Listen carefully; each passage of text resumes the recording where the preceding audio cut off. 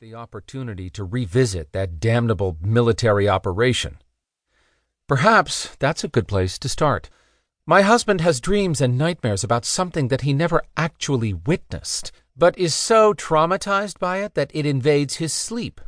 So start with the operation and tell me why he's haunted by something committed when he was but 3 months old. Weber swallowed, and then pulled out that written report. Operation Necromancer, conceived by Dr. Jürgen Fromm, from dates 1941 through 1945, captured by Special Operation in Yugoslavia on June 13th, 45. Read my father-in-law's entry on that last day once more, she said, wanting to hear the gruesome details again. Weber swallowed and took a sip of water. He picked up his report and found the day in question. June 13th, 1945, 0240 hours, Weber read. Low-altitude jump was completed, with the only casualty being Sergeant Leach, who sprained his ankle severely in the landing.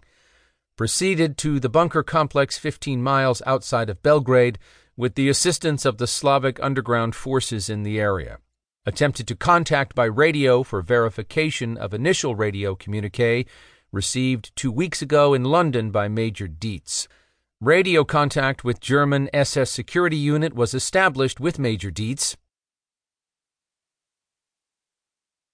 The night was overcast when the gray uniformed man stepped from the deepest shadows of the demolished structure that had been hit by no less than 4 Royal Air Force bombing missions over the area in the last year of hostilities.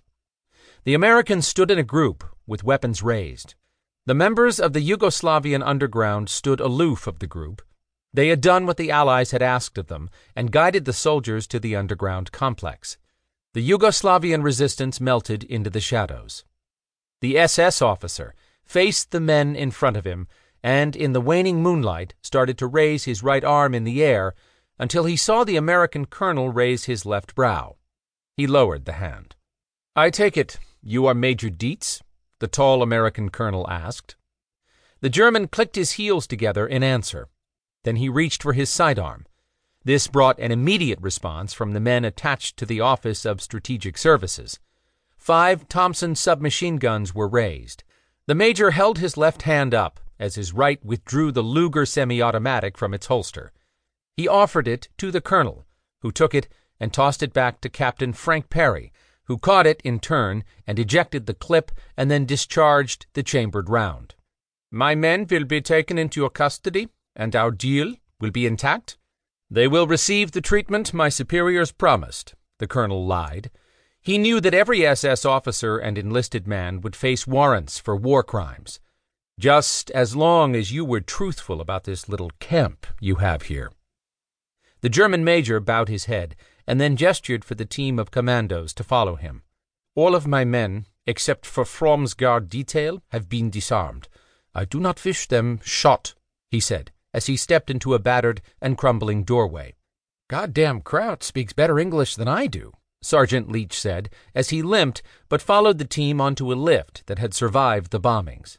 "When I produce Fromm and supply his journals and notes to you, I have your word as an officer that my men will—" "Major, let's not get into whose word is good while we stand in the middle of a city that is lying in ruins because of you. This is not a negotiation. If what we find is useful to us, you will be treated accordingly."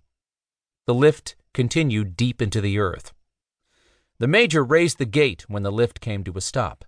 He stepped out, and the commandos immediately saw the 20 SS personnel standing at attention.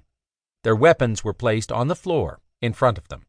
"Sergeant Leach, sit these men down and disable those weapons," Captain Perry said, as he followed the German major and his commanding officer, U.S. Army Colonel Robert Hadley. The farther they traveled, the more oppressive the air became. The major came to a large steel doorway, and he stopped.